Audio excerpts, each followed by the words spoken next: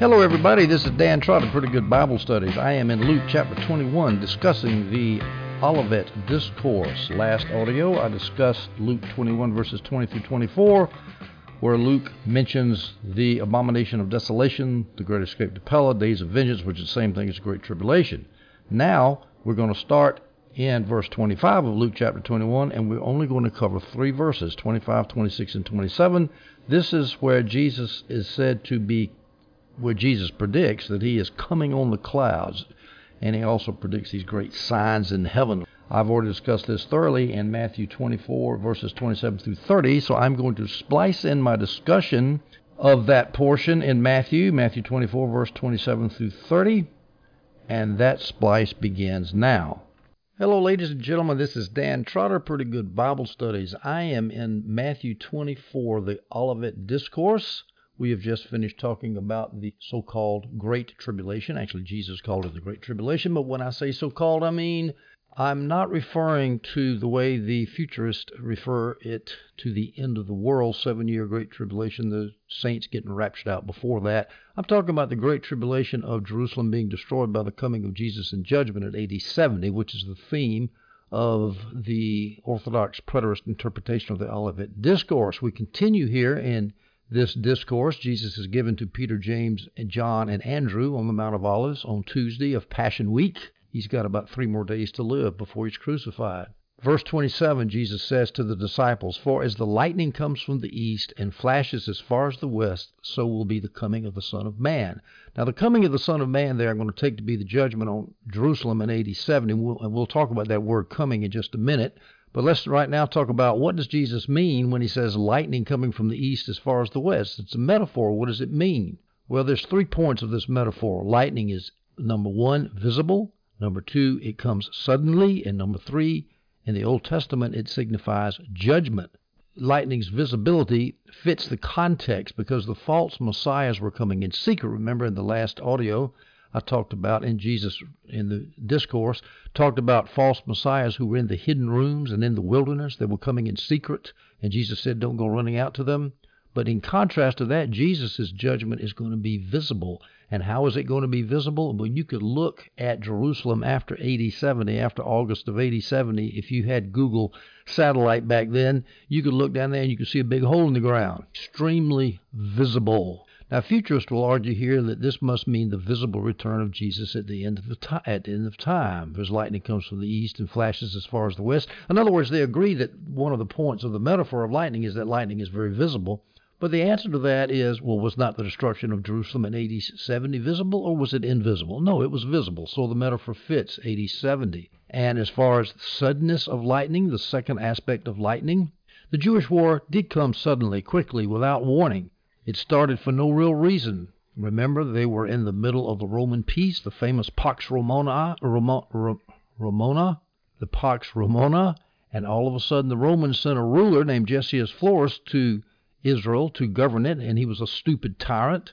He did a lot of ridiculous and absurd things and got the Jews all stirred up, and they started a revolt and started the Jewish war. So the coming of the Son of Man came suddenly. Peace, and all of a sudden, 3.5 years later, their whole kingdom is destroyed. And lightning also symbolizes judgment.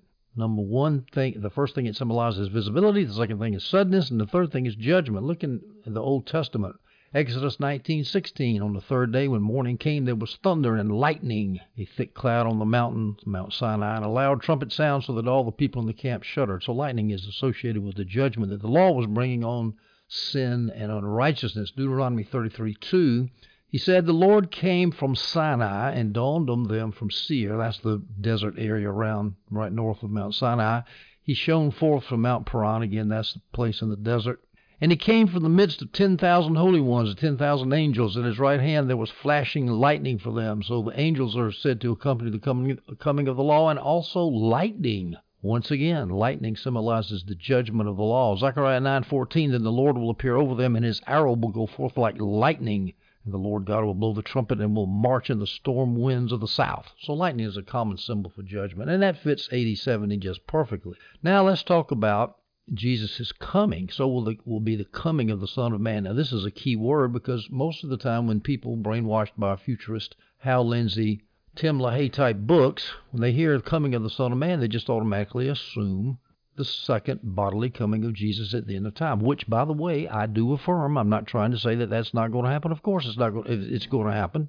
First Thessalonians will tell you that. But here, Jesus is talking about, as all the context indicates, he's talking about his coming in judgment on Jerusalem to destroy the city. Now, this word parousia, coming, cannot mean, it is not a technical word for the second return of Christ. It is not a technical word for the coming of Jesus at the end of time. As John Gill says, it means coming in judgment on Jerusalem.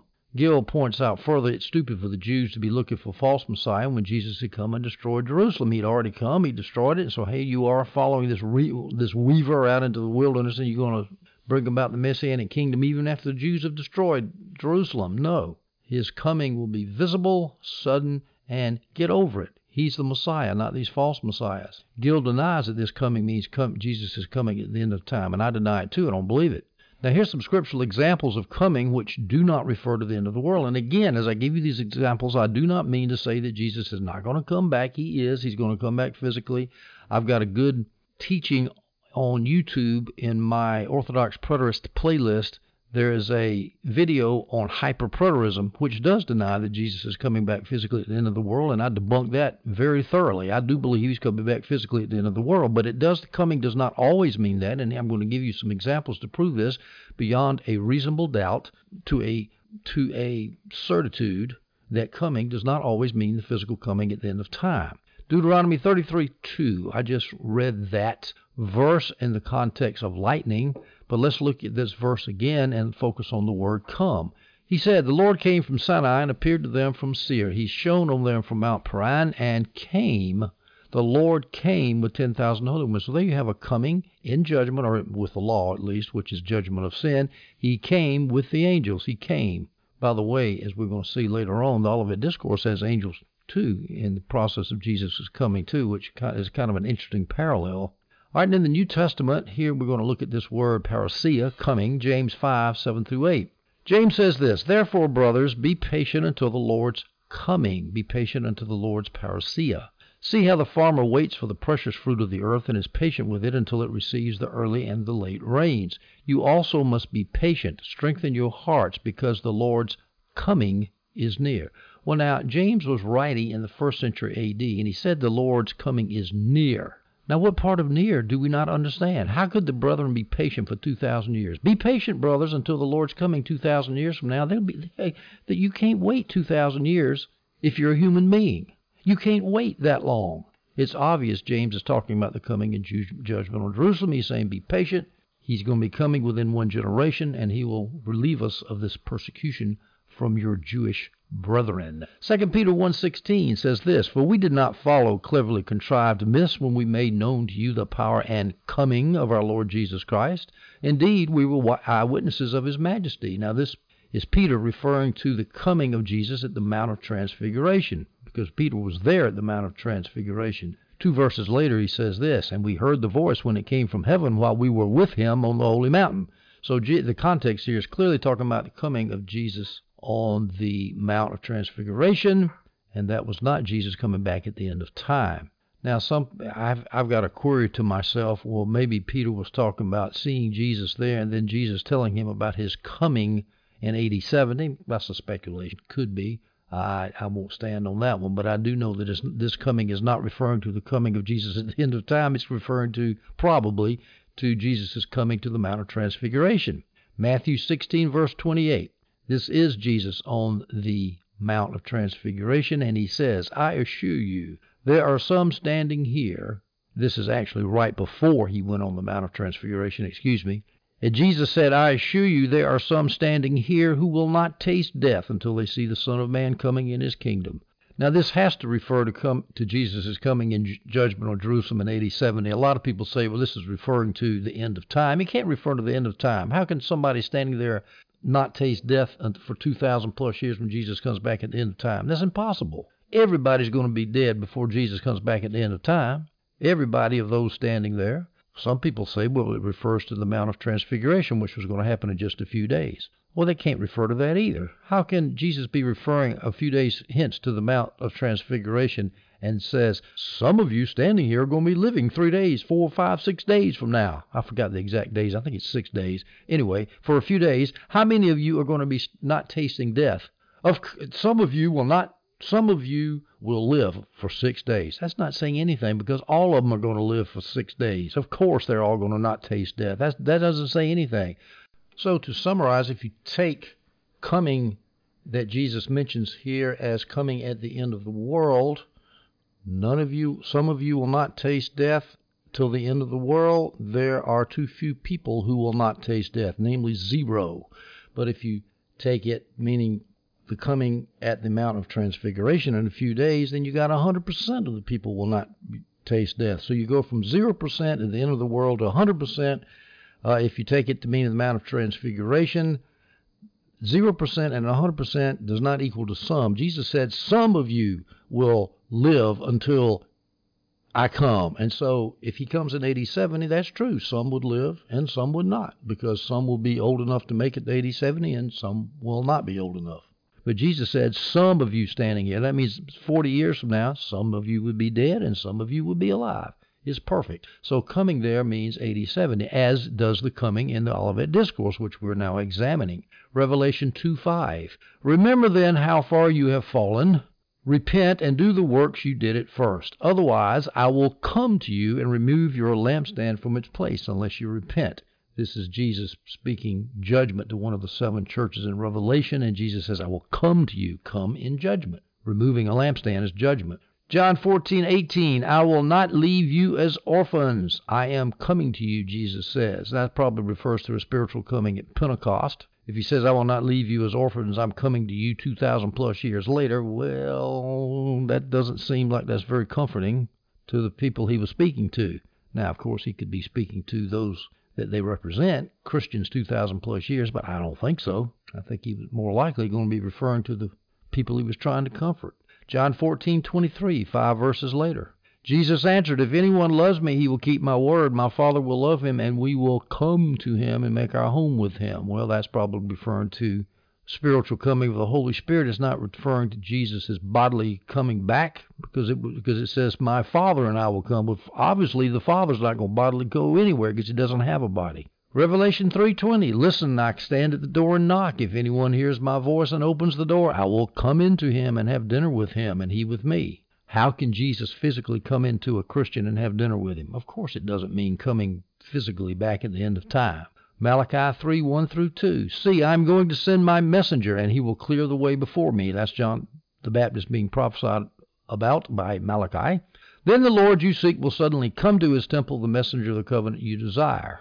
And that probably is Jesus coming to the Old Testament Jews, and it's referring to his temple, which it was his temple at the very first of his ministry, before he says your temple, before Jesus says, no, it's not mine anymore.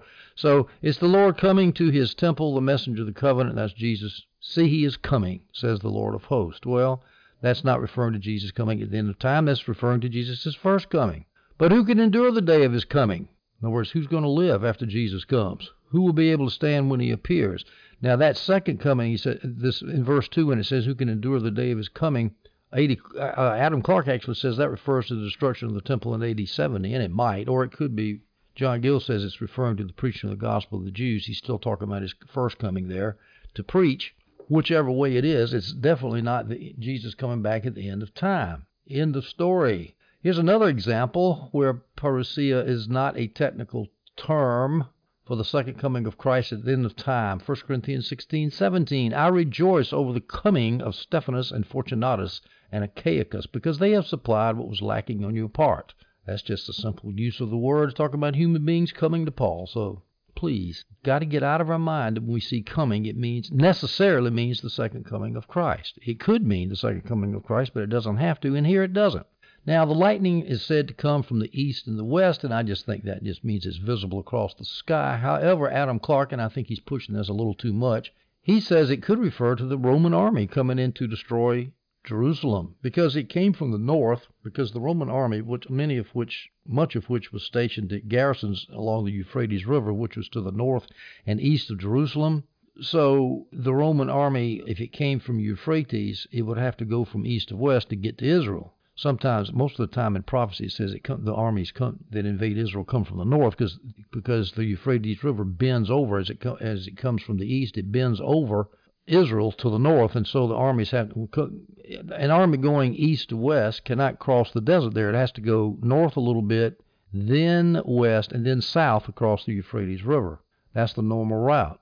But at any rate, if you could kind of condense all that and say the army came from the east, the Roman armies did come from the east because that's where they were garrisoned there on the Euphrates River. So the Romans' army's path matched that of the lightning that Jesus mentioned here. That's according to Adam Clark. I think that's going a little bit too far, but it's an interesting idea. Let's move on to Matthew 24, verse 28. Jesus continues, wherever the corpse is, there the vultures will gather. Now, my NIV study Bible says that was a common proverb back then. And here's some options as to the point of the metaphor. First of all, obviousness. Lightning already symbolized that in the previous verse. So here, this proverb could also symbolize the obviousness of the destruction. The vultures are obvious to people because they circle around the dead body and everybody can see the vultures. So the coming of Jesus will be as obvious as vultures gathering around a corpse. And of course, contrast that with the false messiahs who are hiding in the desert in the inner room. So if you look at the context, the idea of obviousness is continued on here. From my previous audio, I mentioned that, and then in this audio, we're still talking about obviousness. The vultures are obvious when they see a corpse. Now, futurists like agreeing with that say that, see, the second bodily coming of Jesus is obvious. Well, the answer to that is very simple. The judgment on Jerusalem AD 70 was pretty obvious, too. You'd have to be blind to miss it. It was an incredible event. Now, not only do vultures symbolize obviousness, they also symbolize judgment. Now, I'm going to, just like the lightning. Lightning is obvious in judgment, as well as suddenness, and here the vultures symbolize obviousness and judgment. Here's some scriptures, Deuteronomy 28:49. And by the way, before I read you this verse, the Greek word that's translated vulture is also the word for eagle. And if you think about it, a vulture just looks like a nasty-looking eagle. If you look at it from the side, a profile, they're very similar. In fact, the Greek word is exactly the same. It can be translated either way. Deuteronomy 28:49, this is the NASB. The Lord will bring a nation against you from afar, from the end of the earth, as the eagle swoops down. So the invading nation enemies of Israel are compared to an eagle swooping down on the nation, a nation whose language you shall not understand. So there you have a vulture or an eagle as a symbol of judgment. Hosea 8:1, put the horn to your mouth. One like an eagle comes against the house of the Lord because they transgress my covenant and rebel against my law. By the way, I'm not going to go through who the invading nations are because a lot of times it's not clear because some of these prophets aren't very clear as to when they're writing. In fact, they never say when they're writing, and you have to speculate as to which invading power is coming many times, and so I'm not going to get into that. The point is it's an invading power compared to a vulture, compared to an eagle, which means that Jesus is talking about judgment here. Jeremiah 19:7-9. I will spoil the plans of Judah and Jerusalem in this place. I will make them fall by the sword before their enemies, by the hand of those who want to take their life. I will provide their corpses as food for the birds of the sky and for the wild animals of the land. So there's another instance of birds of the sky being likened to or being associated with judgment on Israel. Jeremiah 7, verses 33-34. The corpses of these people will become food for the birds of the sky once more. Then Isaiah 46:11, I call a bird of prey from the east. A bird of prey. John Gill says it was Cyrus. I'm not really sure who that was referring to. Could be Nebuchadnezzar. But Isaiah says, I call a bird of prey from the east, a man for my purpose from a far country. Yes, I have spoken, so I will bring it about. A bird of prey, again, birds associated with judgment. Now, I mentioned that the Greek word for vulture could also be translated as eagles. In fact, let me give you a list of versions that do translate it as eagles instead of vultures. The American Standard Version, the Amplified, Green's Literal, the English Revised Version, the King James Version, the New King James Version, the Revised Standard Version, the Douay-Rheims Version, and the Young's Literal Translation. All translate that verb as eagles. Now, if that's the proper translation, look how applicable that is to the Romans coming in to invade Israel, because all the Roman military standards had on them a picture of eagles. An eagle was the symbol of the Roman Empire, as John Gill points out. Here's a quote from Gill. Every legion had an eagle, went before it, made of gold or silver, and carried upon the top of a spear. John Gill continues, trying to show that the Romans surrounded the dead carcass of rabbinic Judaism. Quote, the people of the Jews are designed by it in their fallen, deplorable, miserable, and lifeless state, who are like to the body of a man or any other creature struck dead with lightning from heaven. Another quote, wherever the Jews were, whether at Jerusalem, this is from Gill, wherever the Jews were, whether at Jerusalem, where the body and carcass of them was in a most forlorn and desperate condition, or in other parts of the country, the Roman eagles or legions would find them out and make an utter destruction of them. Here's a quote from Adam Clarke. The Roman armies, called so partly from their strength and fierceness, and partly from the figure of these animals, which was always wrought on their ensigns, or even in brass, placed on the tops of their ensign staves. It is remarkable that the Roman fury pursued these wretched men wheresoever they were found. They were a dead carcass doomed to be devoured, and the Roman eagles were the commissioned devourers. See the pitiful account in Josephus' War of the Jews. So I think it's very clear that Jesus is predicting the destruction of Jerusalem. When he talks about the vultures or the eagles surrounding the carcass, he's referring to the dead carcass of Jerusalem. He's referring to its obvious destruction. He's referring to its sudden destruction. He's referring to its Roman destruction. Matthew 24, verse 29. Jesus continues immediately after the tribulation of those days. He's already called this the Great Tribulation, and now he's still talking about the tribulation of those days, the Jewish War, the 3.5 years between AD 66 and AD 70. Immediately after the tribulation of those days, the sun will be darkened, and the moon will not shed its light. The stars will fall from the sky, and the celestial powers will be shaken. And this is some of my favorite rhetoric here, because futurists, and I was raised on this stuff, they always try to take it literally, and they talk about, oh, there's going to be eclipses, and the moon's going to turn blood, a blood-red moon, and all this nonsense. Stars will fall from the sky. I don't know how they take that literally, unless it's falling stars like meteors. Of course, you start talking about blood-red moons and meteors falling from the stars. That's not literal anymore. That's not literal at all. Moon not shedding its light means, it doesn't mean, well, I guess say literally it's an eclipse, but it sounds more to me like it's a moon that just went dark, went black. Depends on how literal you want to be. It doesn't matter, because this rhetoric was not meant to be taken literally. It's what David Chilton calls, I think it's David Chilton, the preterist scholar, says it can be categorized as decreation rhetoric. It's the opposite of creation, because it symbolizes judgment. This sort of language is used all the time in the Old Testament. It was never meant to be taken literally, and in fact cannot be taken literally. Let me give you some examples. Isaiah 13:10. Indeed, the stars of the sky and its constellations will not give their light. The sun will be dark when it rises, and the moon will not shine. The sun will be dark when it rises? Come on, how can that be taken literally? Of course it wasn't taken literally back then. This was Isaiah referring to the destruction of Babylon. Isaiah 24, verses 21 through 23. On that day the Lord will punish the host of heaven above and kings of the earth below. They will be gathered together like prisoners in a pit. They will be confined to a dungeon. After many days they will be punished. The moon will be put to shame and the sun disgraced. Isaiah 34, verses 3 through 4. Their slain will be thrown out, and the stench of their corpses will rise. The mountains will flow with their blood. All the heavenly bodies will dissolve. The skies will roll up like a scroll, and the stars will all wither as leaves wither on the vine and foliage on the fig tree. Ezekiel 32, 7 through 8. When I snuff you out, I will cover the heavens and darken their stars. I will cover the sun with a cloud, and the moon will not give its light. I will darken all the shining lights in the heavens over you, and will bring darkness on your land. Joel 2:10. The earth quakes before them, the sky shakes, the sun and moon grow dark, and the stars cease their shining. Joel 2:31.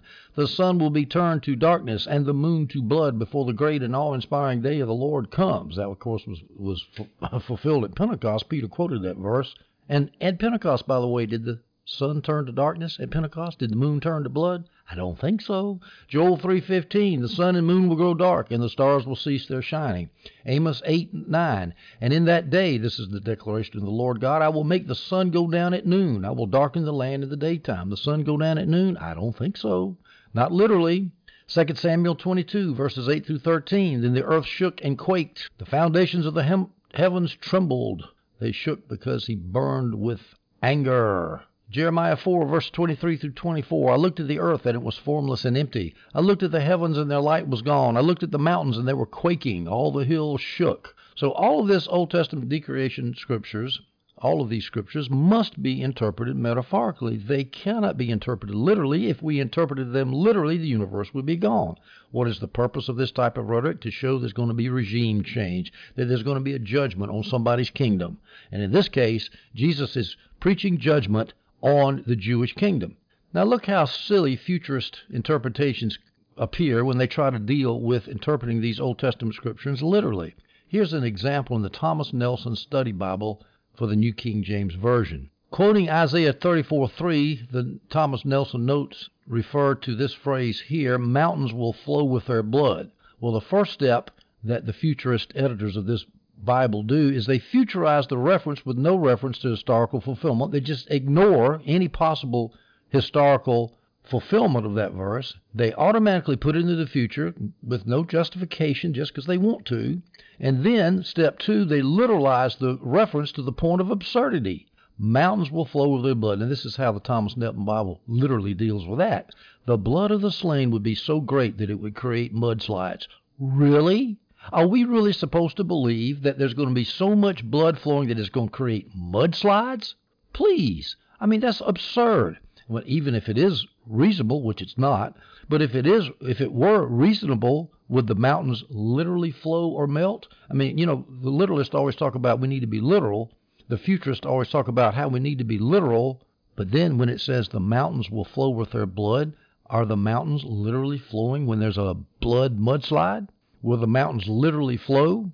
Now, some futurists will admit these Old Testament scriptures are hyperbolic, prophetic type language, but then they say, but it's different in the future. In the future, it's going to happen literally. Why do they say that? What proof do they give? They just say because we're the big shots and we've got $1 million worth of books out there that Christians are gobbling off the shelves and therefore we must be right. No, they're not right. And by the way, I've got a whole list of scriptures that refer to the sun being darkened. 1, 2, 3, 4, 5, 6, 7 Old Testament scriptures. As far as the moon turning to blood or being darkened, 1, 2, 3, 4, 5, 6, 7 scriptures. As far as the stars falling from the sky, 1, 2, 3, 4, 5, 6 scriptures. Celestial powers being shaken, I've got a 2. So I'm not going to list them all to you. You can get my notes off the internet if you so desire. But my point is this is a slam dunk, folks. That decreation rhetoric is referring to AD 70. It's not referring to something that's happened at the end of the world. Let's go to Matthew 24, verse 30. We'll finish up this audio. Then the sign of the Son of Man will appear in the sky, according to my Holman Christian Study Bible, because I'm going to show you this is not a good translation. Then the sign of the Son of Man will appear in the sky, and then all the peoples of the earth will mourn, and they will see the Son of Man coming on the clouds of heaven with power and great glory. See there, the futurists say this is their favorite verse in this discourse. This has to refer to the end of time. Oh, no, it doesn't. First of all, let's get the easy stuff out of the way. The Son of Man, that's a messianic term. I've got a lot of stuff I got off the internet describing how the Son of Man is messianic. I've mentioned it many times in previous audios. I won't do it here for the sake of time. Besides, nobody disagrees. The Son of Man is a messianic term that Jesus used to refer to himself. So he's referring to him as a Messiah, and he says a sign will appear in the sky. Well, actually, if you look at the word order of the Greek, and I'm going to do that in a minute, it should read like this. Then the sign of the Son of Man in heaven will appear. Sky, of course, can be translated as heaven as opposed to sky. In the heavens, in the skies, the word's close. In Chinese, tian is the same word for sky and heaven. Same thing with Greek. I think it's Uranos, if I remember correctly. So sky can be heaven, so let's translate it as heaven. And as we'll see the word order, then the sign of the Son of Man in heaven will appear. It's the Son of Man who is in heaven. His sign will appear on the earth. There's not going to be some kind of celestial, astronomical sign that will appear in the sky to show that Jesus is coming back.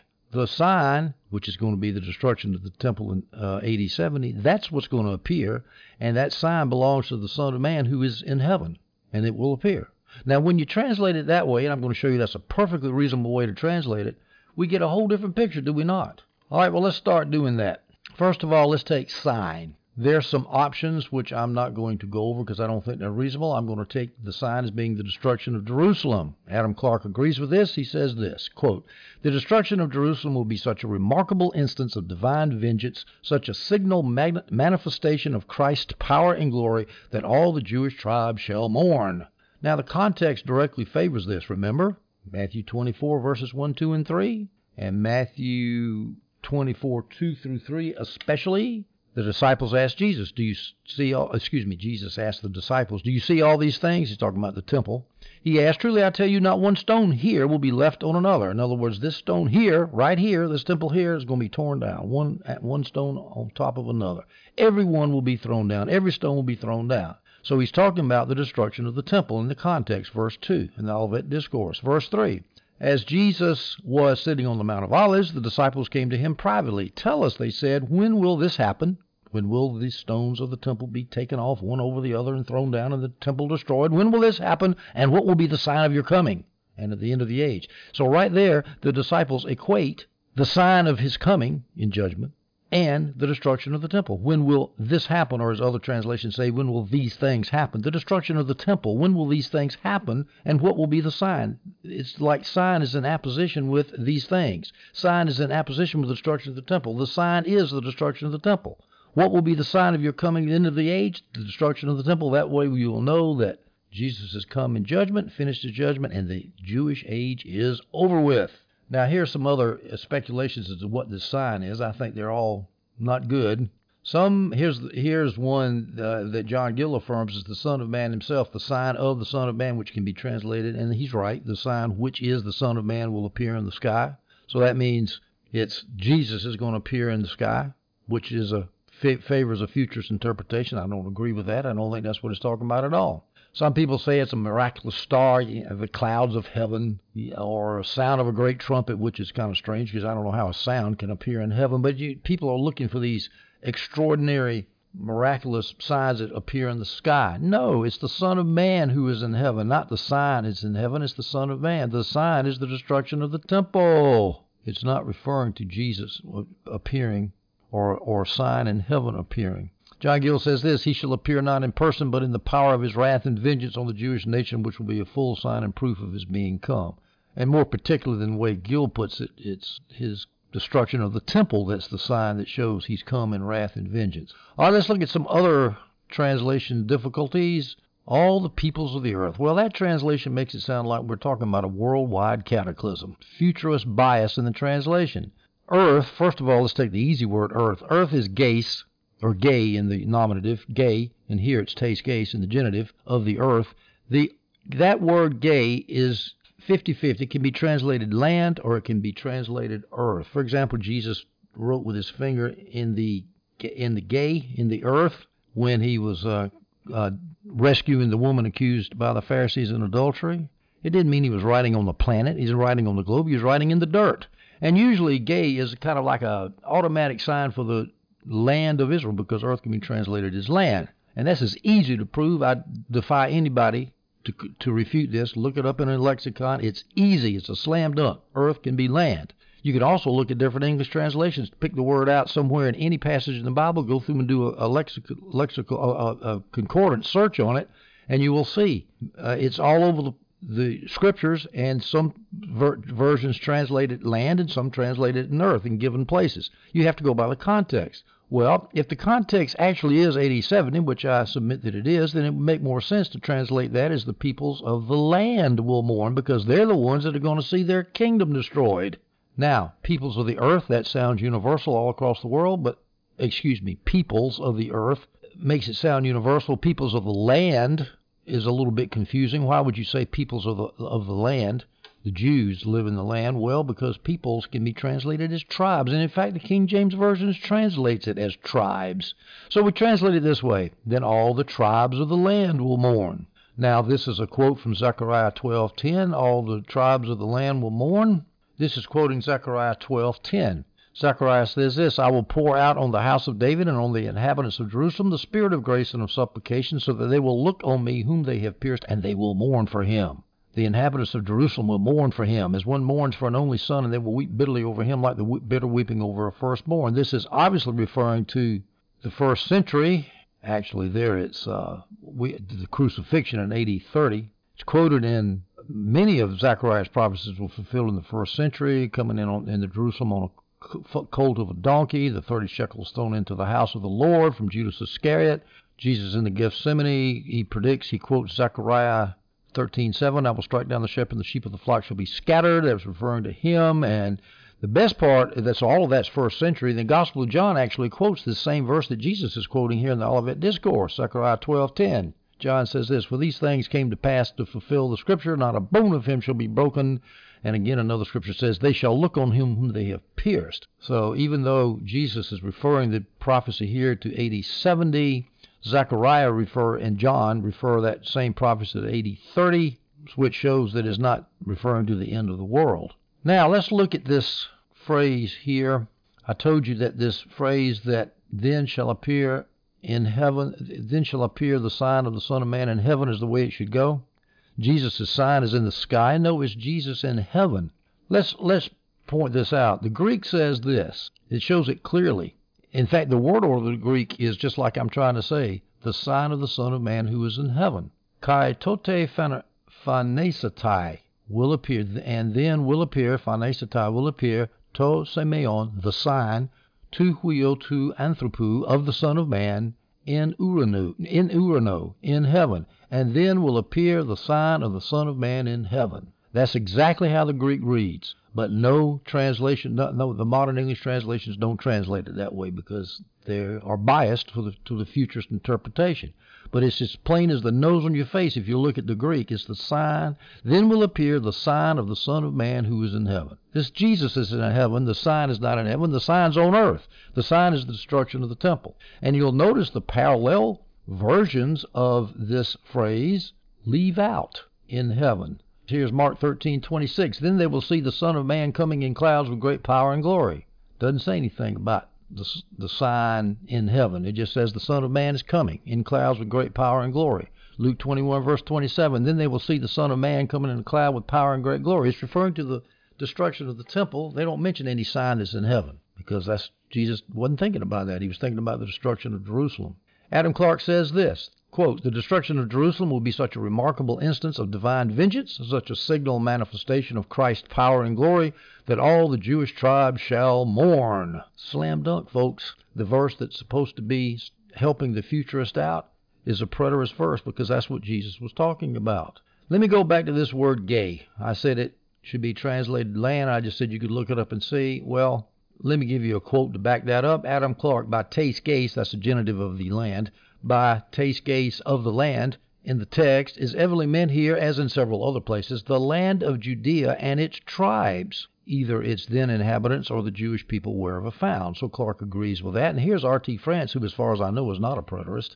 But he says this, quote, "With one exception, the Greek term translated earth is used elsewhere in the New Testament as referring to the land of Palestine, which also is observed repeatedly in the Septuagint." So let's go back and translate that verse. Then the sign of the Son of Man who is in heaven will appear, and then all the tribes of the land will mourn.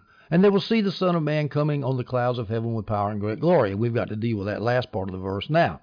The last part of Matthew 24:30 is a reference to Daniel 7:13 and 14. The tribes of the land will see the Son of Man coming on the clouds of heaven with power and great glory. Now the question here is that seeing of the Son of Man coming, is it literal or is it figurative? Is it Jesus coming in judgment, or is it rather a physical coming at the end of time? Now, we've already talked about the word coming, how coming does not necessarily have to mean the second coming of Christ. I did that several verses previous in this audio, so I'm not going to go over those verses again. That's easy to show that that parousia does not necessarily mean the second advent of the Lord. So that's not going to help us one way or the other.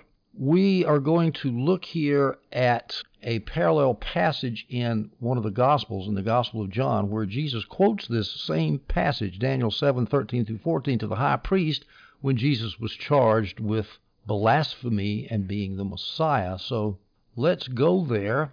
Matthew 26, verse 64, Jesus said to him, that's Caiaphas, the high priest.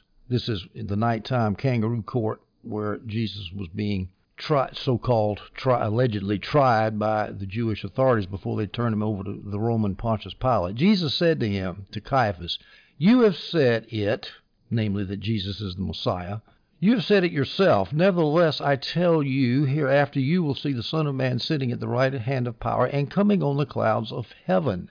Now, that sitting on the right hand of power comes from Daniel 7:13, 14, was not mentioned by Jesus in the Olivet Discourse. So let's take that verse here and see how Daniel applies to it. If you read Daniel 7:13 and 14, you will see that it refers to Jesus coming up to the Ancient of Days, coming up to the Ancient of Days, coming on the clouds of heaven, up, not down. So Jesus is taking the idea of him inheriting a kingdom, because if you read Daniel 7:13 and 14, it talks about he will inherit a kingdom and his dominion will be forever.